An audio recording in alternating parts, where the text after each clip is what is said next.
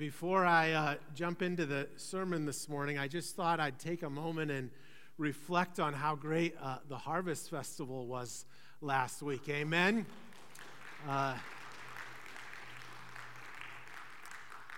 When I was thinking about what the weather was like on Monday and Tuesday compared to the weather we had on Sunday, I was just like, God was in it. Amen? Because if we would have had the rain we had on Monday or Tuesday, the whole day would have been would have been up in the air. But I just want to say, first of all, thank you to everyone here that helped make it such a great day. And we had a lot of people. And so thank you for inviting your friends and your family, and we continue to pray that God would work in their hearts and in their lives, and that God would minister to them and help them to know Jesus. There was some people that, in our church that went above and beyond. I mean, I just want to take a moment, and it's always dangerous because if I don't mention your name, it doesn't mean that you didn't do a great job. But I do want to recognize, first of all, Michelle did almost all the decorating. So thank you, Michelle. And then Marissa and her team created a huge Thanksgiving lunch. And that was the real deal. Turkey and potatoes and stuffing and everything. It was a great lunch. I'll recognize, and there was a lot that worked with the games and activities, but I'll recognize John and Now did a lot of organizing of the games, so thank you to them and their team. And then Amanda and the worship team. It's harder to do outdoor worship. It takes a little extra team, so thank you for a great worship. And lastly, actually, two more people. First of all, I remembered, we all received those gift bags. In fact, if you didn't get a gift bag, there's some on the table by the entryway, and they were meant for everyone. So if you didn't get a gift bag, make sure you get one of those. They're cream-colored bag, and it's got a Find Your Footing water bottle and some other goodies in it. But Julie and her girls put those together, so thank you to Julie Pan. And then lastly, and I know I'm going on and on with thank yous, but there's a lot of people to thank. Andrew and the AV team did a great job because they got to arrive early to set up for outdoor worship. So again, thank you to everyone, and most importantly, thank you to Jesus because he blessed us with a great day. So now, all the thank yous out of the way, let me go and take a minute and thank God in prayer and pray for the sermon today. Let's pray. Father God, we just recognize that you are such a good God. And we're thankful for the big blessings like our salvation and our new life in you. And we're thankful for the little blessings like you holding off the rain clouds. And God, we're reminded in the big things and the little things that you love us so much. God, sometimes we forget that. Sometimes we don't get our minds around it. In fact, I'm sure we don't fully comprehend how special we are to you. God, I thank you for each person that is here today. I thank you that you love them. I thank you that you want to speak to them. And so, God, now we turn our attention to your word. We thank you for the great Harvest Festival we had last week. And, God, we look forward to the word that we're going to hear from you today. And, God, we pray that you would speak to us. We pray this in Jesus' name. Amen. As has been mentioned, today's sermon is on the power of words. And there is tremendous power in your words. Your words can heal and can help, or they can hurt and they can harm. In fact, the most powerful thing you have in your life is your words. It has so much power to transform a life or even to destroy a life. There is tremendous power in your words. Your tongue, what you use to speak your words, is like a stick of dynamite. A stick of dynamite is fairly small for the explosive power that it has. But a stick of dynamite can be used to blow up the side of a mountain so that a new road can be paved. That's a good use for dynamite. But also we recognize that dynamite can be used for destruction because it can blow up an army in war. In the same way, we've got this little muscle, this 3-inch muscle that's housed in your mouth that can be used for good and the building up of people, or can be used for destruction and the tearing down of people. The power of the tongue has tremendous power. And so this morning I want to recognize that the Bible teaches that we are to be people used by God to speak God's word, to bring words of life. Proverbs 18:21 says that the tongue has the power of life and death, and those who love it will eat its fruit. The power of the tongue has the power of life and death. Some of you are here this morning because someone has spoken words of life to you. They've told you about the love of God. And maybe you have a sense of your value and your importance. You have a sense of confidence and security because someone spoke words of life to you. And you may come into this room also with deep hurts and wounds and insecurities. Maybe you lack confidence, or maybe you lack a sense of your own value, your own ability to be loved. And those deep hurts come from words spoken to you as well. Could be recently, it could be even as a child. You see, these words have such tremendous power. We're going to look at how words change lives for good or for evil from the prophet Isaiah in Isaiah chapter 50. And in this chapter, the prophet is reflecting upon how God has used words in his life, because this man is a man of words. An Old Testament prophet was the mouthpiece of God, so his whole life has been full of words. And in verses 4 through 9, he's reflecting on the power of words in his life. He first of all talks about how he has received words from God, which is important for us because we want to know how to receive words from God. And then he reflects upon the effect that words have had on others. He talks about how some of those words have been words of life. They've sustained the weary. And he also talks about how some words, even though they were words of life, were rejected by others. In fact, he talks about how he was persecuted because he spoke the words of God. And so today's sermon on the power of words is to not only impress upon us that big picture idea, but it's also to give us a specific application. By the end of this sermon, I'm going to challenge you to think of one person this week that you're going to speak a word of life to. And we'll flesh that out. But I really think that this is such an important sermon. I don't want you to leave this room until you have a word from the Lord, that this is the word that you are to speak to someone else. So this sermon is on the power of our words. Let's look at this together. Isaiah 50, I'm going to start at verse 4. So take out your Bibles or your devices, or the words will be on the screen, but we're going to look at 4, and then I'm going to end it at the first part of verse 8. Isaiah 54 through 8a. The sovereign Lord has given me a well-instructed tongue to know the word that sustains the weary. Okay, just in case we weren't quite ready, that's a key sentence. Let me read that again. The sovereign Lord has given me a well-instructed tongue to know the word that sustains the weary. He wakens me morning by morning, wakens my ear to listen like one being instructed. The sovereign Lord has opened my ears. I have not been rebellious. I have not turned away. I offered my back to those who beat me, my cheeks to those who pulled out my beard. I did not hide my face from mocking and spitting. Because the sovereign Lord helps me, I will not be disgraced. Therefore, I have set my face like flint, and I know I will not be put to shame. He who vindicates me is near.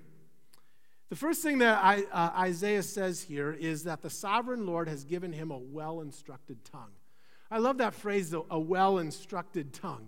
Usually, it's kind of a play on words. Usually, we think of our tongue as the one giving instruction. Here, Isaiah talks about how he has had his tongue instructed. In other words, he's learned to speak things that are of value. His tongue has been instructed. Anything good and valuable that we have, we've probably been instructed on how to do.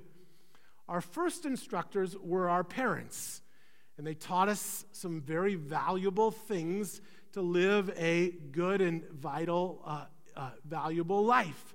They taught us to eat our vegetables. They taught us not to hit your sister. They taught you not to eat your boogers or whatever it is. They taught us very important things from a young age. And when you get older, they teach you more significant things. And then we've also had teachers and perhaps professors or coaches. And maybe you've had a mentor that taught you very important things. Maybe you had someone who discipled you spiritually. They taught you very important things. Anything that we have of value in life, we've been taught. And the same thing for our tongues. If we are to have value in our words, we're going to have to receive instructions. And we receive instructions primarily from the Word of God. Now, when we come to the Word of God, we have to come with expectation that God is going to speak to us. As we get closer to Christmas, you're going to buy presents that require assembly, right?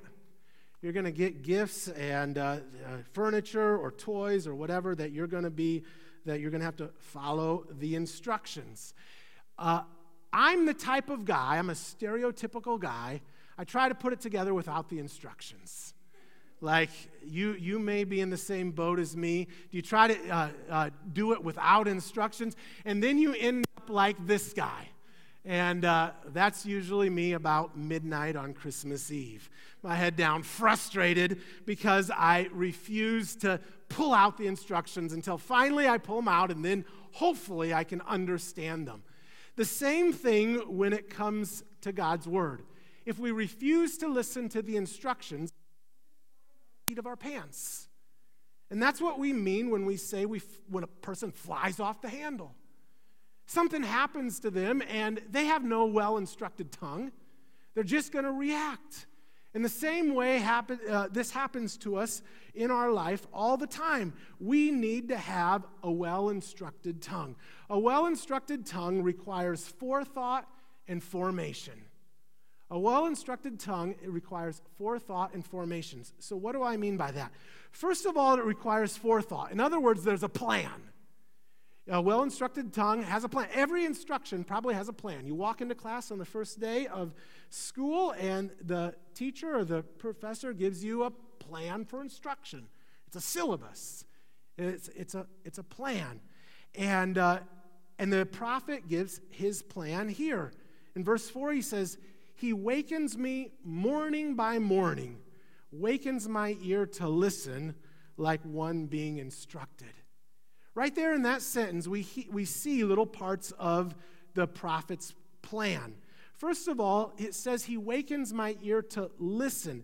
In other words, there's an expectation that he plans to hear from the Lord. A lot of times we don't know what to say because we don't come before the Lord with expectation that he's going to speak to us. And so because we haven't come with expectations, we don't receive from the Lord. Do you ever get scam calls on your phone? I get a lot of scam calls on my phone, and I've gotten so many. If I don't recognize the number right away, especially like if it's an out-of-state number, somebody's calling me from Texas or something, I don't answer the phone because I don't really care to hear about what great deal they have on my next vacation. I'm just like, enough of it. I don't really care to hear the scam call. It's a waste of my time. But this week, I was expecting a call that I did not know the person's number. So on Wednesday, I had answered 5 calls in a row that I hung up on. And then I got another call from a number I didn't know, and I answered it, and the person wasn't quick enough on the draw. This was the person I was expecting the call from. And they didn't say their name fast enough, so hang up. And they called right back, and this time they were like, this is so-and-so. Oh, yeah, I've been waiting for your call. See, the reason oftentimes we don't read God's word is because we treat it like a scam call. We don't expect to get anything out of it. It's a waste of our time. The first thought that we have to have, a forethought that we need to make up in our minds right now, is when we open up God's word, he's going to speak to us. God has promised that he has promised that when we open up his word, and it might be a different word every day. It might be a word of conviction. It might be a word of encouragement. It might be it teaches us something new about himself. It causes us just to simply rest in his presence. To, as Amanda was talking about this morning, taking off that burden and laying it before the Lord. He might give us guidance and direction on what he wants us to do that day. But the first part of our forethought, our plan, is that we come with expectation. The second part of our plan is that we need to come daily. Just like the prophet says here, he says, he wakens me morning by morning. You need to have a daily Bible reading plan. A plan to be in God's word every day. And it could be something simple like, I'll be honest, my Bible reading plan is I read a chapter a day. And that's not a lot, but that's because I don't want it to be filled with just reading every second. I come with the expectation that God's going to give me stuff to think about and to pray about and to journal about and to sit with and let it sit into my heart. You might read a chapter a day. You might find a read through the Bible plan. You might find a reading plan on your Bible app on your phone. You might use a devotional like the Daily Bread. My dad read the Daily Bread every day. He still does. That's his Bible reading plan. In fact, I love the name, the Daily Bread, in part because it's daily, and secondly, because it's bread. God's word nourishes us. It feeds our soul. Jesus, when he was in the wilderness, he was there for 40 days, and at the end of his 40 days, Satan came and tempted him. And one of the temptations that Jesus had was a temptation for his tongue, to say something that he shouldn't say. Satan said, tell these stones to become bread. And how did Jesus respond?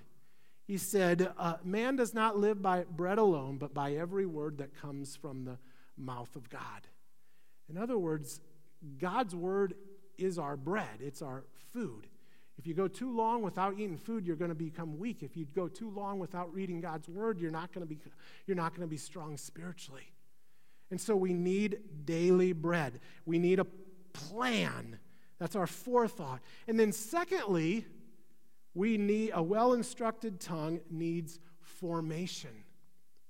You see, when we talk about the plan, it's not just checking off a box. Oh, I got that done on my to-do list today. Or it's not trying to earn brownie points before God. We come before God's word so that our hearts are formed. And when our hearts are formed, then our tongues are transformed. Because it is out of the overflow of our mouth that our heart speaks. Or out of the overflow of our heart that our mouth speaks. I'm sorry, I got that backwards.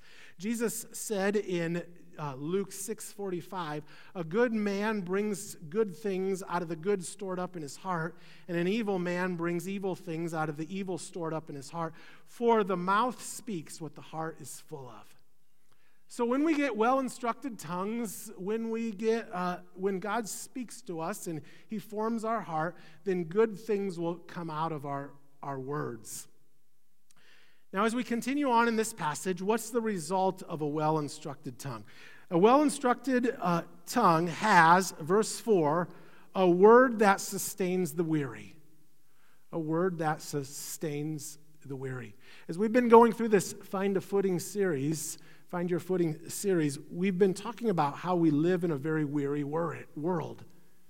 We're worn out from the pandemic, from everything that has gone on in our world. What if you had a word to minister and to strengthen, to sustain the weary that God brings into your life? God and gutters go hand in hand. Did you know that? God and gutters go hand in hand. God loves to meet people when they are weary. God loves to meet people when they're down and out, when they're in the gutter. God offers his hand to pull them out and to place them on firm ground. And when we talk about a word that sustains the weary, God is giving us the opportunity to reach out, to speak a word for someone in their time of need. Because oftentimes it is not until someone is in the gutter, it's not until someone is weary that they are ready to hear the word of God. Jesus said, "It is not the healthy who need a doctor, but the sick. I have not come to call the righteous, but sinners." And so as we seek to have a well-instructed tongue, God will bring people into our lives that need to hear a word that will sustain them in their weariness. Is there someone at your work right now who is weary? Maybe they're overloaded with stress or anxiety and just the burdens of work have got them down. Do you have a friend in your life that is struggling in his or her marriage right now? I've got about 3 or 4. And there's a difficulty, there's a weariness because they've just been in conflict. And what if the Lord gives you a word to speak to them in the midst of their struggle? Or maybe you know someone who is weary just from life's concerns, life's burdens, whether it be health burdens, health concerns, financial concerns, other concerns, and God gives you a word to say that helps them in their weariness. I think there's 4 types of ways that God's words sustain the weary. All 4 of these start with E. There is encouragement, and then there is empowerment and exhortation and evangelism. All 4 of those are words to sustain sustain the weary. I'm going to talk about these each individually.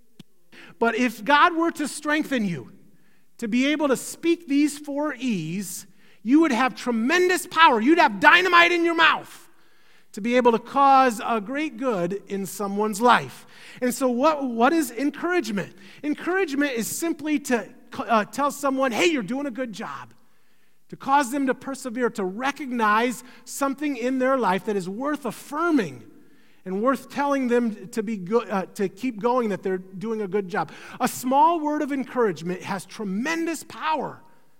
I've been to the point where I'm just tired out, I'm weary, and someone will give me some little compliment, and it builds me up. It encourages me. It helps me to keep going. So when you see someone doing a good job at work, tell them good job. When you see someone caring for their kids, encourage them. Hey, keep being a good mom or a good dad. When you see someone serving the Lord, let them know, hey, that pleases the Lord. And that's a wonderful thing you're doing. A little word of encouragement can make a big difference. Paul says, encourage one another and build each other up. Encouragement is biblical. If you want to be a good, godly person, one of the best and easiest things you can do is really become a person of encouragement. Be really liberal with your compliments. Just say them all the time. And be an encourager. It makes a big difference. The second thing is empowerment. And what I mean by empowerment is that you recognize something good or a gift in someone's life, and then you name that gift, and you tell someone what you see in their life. I'm standing up here preaching this morning because someone once spoke a word of empowerment to me. And I'll never forget who it was. It was Tim Olson, and I was probably about 22 years old. And Tim came and said, you know, I think the Lord is calling you to be a pastor. I see something in you. And it changed my life forever. I don't know if I would have recognized that calling if it wasn't for a word of empowerment that someone spoke to me. And you can do that for all kinds of people. It doesn't have to be career-type things. Just you recognize something good, a gift, a talent, an ability, and you name that and you affirm that in the person, and it strengthens them to keep going in that direction. A word of empowerment is tremendous. And then there is a word of exhortation. A word of exhortation is not so much fun as it's needed. But a word of exhortation is you recognize that someone is on a track that they should not be on.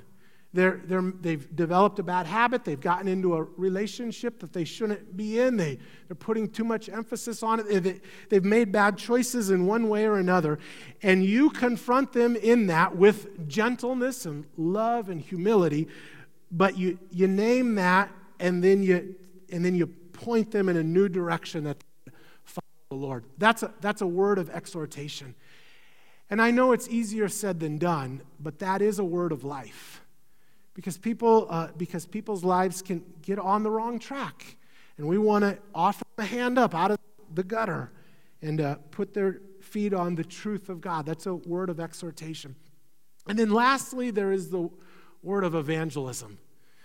Now, evangelism is a big scary word to some of us as well.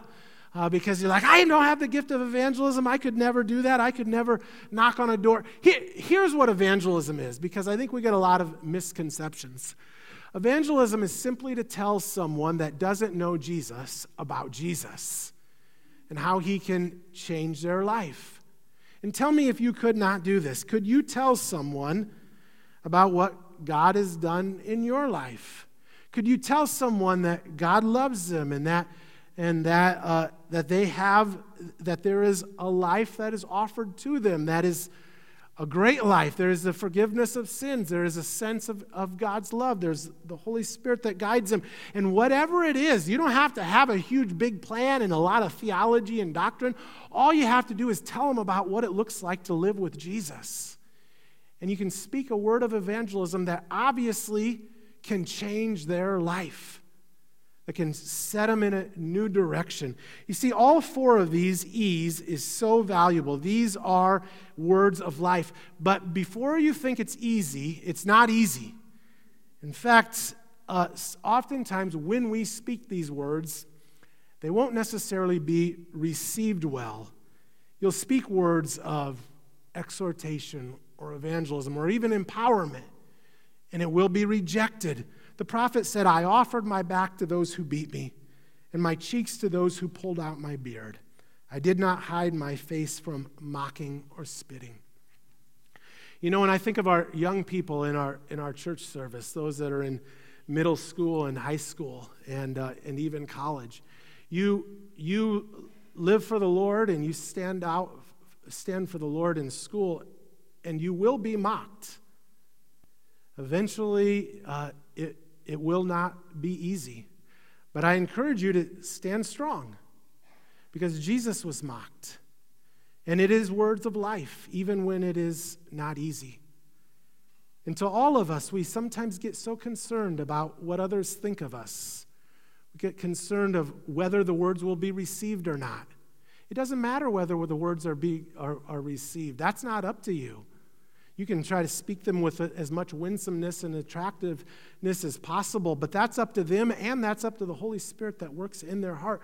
Your responsibility is simply to speak the words of life, and they will not always be received, but we make up our minds that we're going to do it anyway. It's like the prophet says here, I have set my face like flint. He's bound and determined, even when it's not easy. Even when he's persecuted for it, he's going to speak the word of God. And so my challenge for you this morning is make up your mind. This week, here's the application. This week, would you make up your mind right now to speak a word of life to someone? So let's be real specific. You need to think of a name, a face in your mind right now that you're going to speak a word of encouragement to, or a word of empowerment to, or a word of exhortation, or a word of evangelism. Is God laying upon your heart someone that you could speak a word of life to this week? Oftentimes we don't anticipate it coming, but here's your moment to go out of your way, to set your face like flint, to say, I'm going to do it. This week I'm going to give someone a call, or I'm going to get together with coffee with someone, or I'm going to seek them out at work, or whatever it is. Knock on a neighbor's door. You're going to go out of your way to speak one of those E's, and it's a word of life. Whether they receive it or not, that is up to the Lord. We are simply to be responsible to speak it, because in the end, what we say, if it is with a well-instructed tongue, if it is from the Lord, it will be shown to be right. The prophet speaks of vindication in verses 7 and 8. Surely the sovereign Lord helps me. I will not be disgraced. I know I will not be put to shame. He who vindicates me is near. If you try this week to speak a life-giving word to someone, I'm going to claim verses 7 and 8 as a promise that God will help you and you will not be disgraced and you will not be put to shame. That doesn't mean that it'll be received by everyone equally, but God will help you, and that word will be a seed that is planted in them. In the end, vindication comes because of the person of Jesus. Isaiah 50, verses 4 through 9, is what we call a servant song. There are 4 servant songs in Isaiah. And a servant song is a song that has double meaning. It's first of all true for the servant who wrote it, in this case the prophet Isaiah, but it's also looking forward to a future servant, to the person of Jesus. And so think about this in this psalm. Jesus is the one who ultimately gives a word that sustains the weary. He's the one that gives words of life. And he is the one, as this passage talks about, who is beaten, who offered his back to his persecutors, who had his beard pulled out and was mocked and was spit upon. And he did that upon the cross. And he is also the one who vindicates and will be vindicated. The resurrection proves that he is true and right. And one day he will come back, and once and for all, he will set all things to rights. And so this morning we gather at the communion table to remember Jesus and what he has done for us. You know, we almost didn't do communion this month because we usually do it on the first Sunday of every month, and we weren't going to do it on Harvest Festival, just too much going on. And then we thought, you know what? God has been so gracious to us with such a wonderful Harvest Festival. And God has been so gracious to us in our lives that it would just feel so good to come with the wafer and with the juice one more time and reflect upon how much God has done for us. So the communion table this morning is a table of gratitude.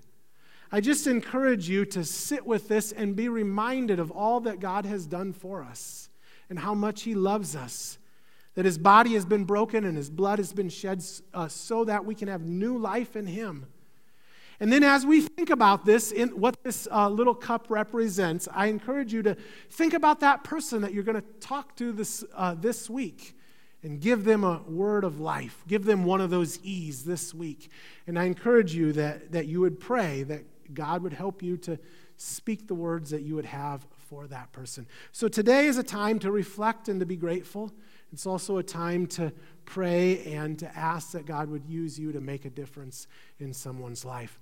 The ushers have some extra elements. Does anyone need communion elements? Put your hand up and keep it up. Hold it, and they will come around and bring some communion elements to you.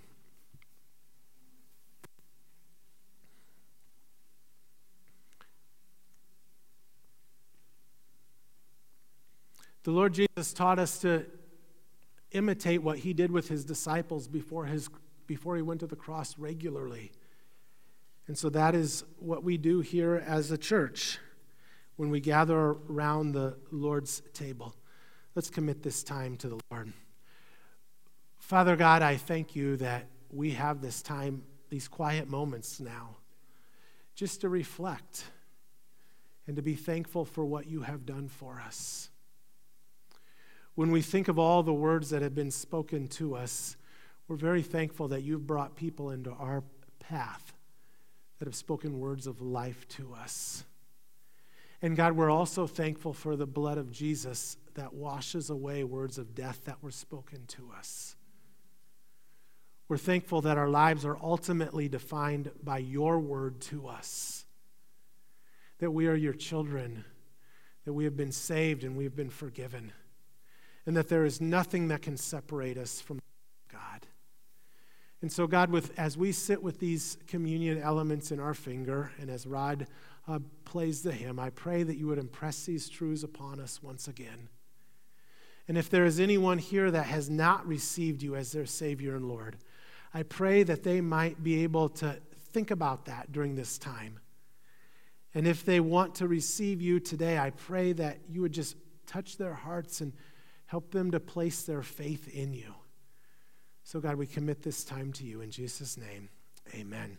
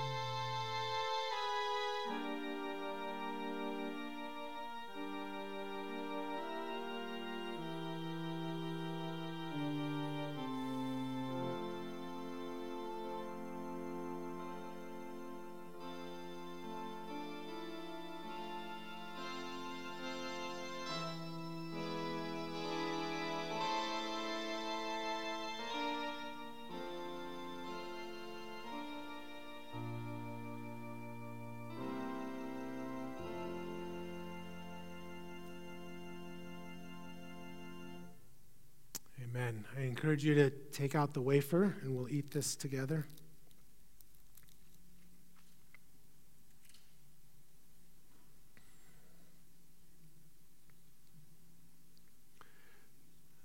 For I received from the Lord what I also passed on to you. The Lord Jesus, on the night he was betrayed, took bread, and when he had given thanks, he broke it and said, "This is my body, which is for you. Do this in remembrance of me." Let's eat.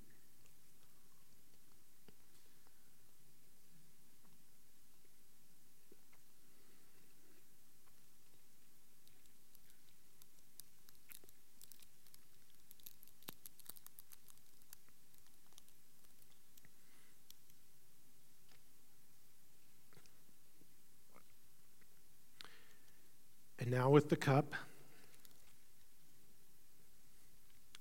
In the same way, after supper, he took the cup, saying, "This cup is the new covenant in my blood. Do this whenever you drink it in remembrance of me." Let's drink.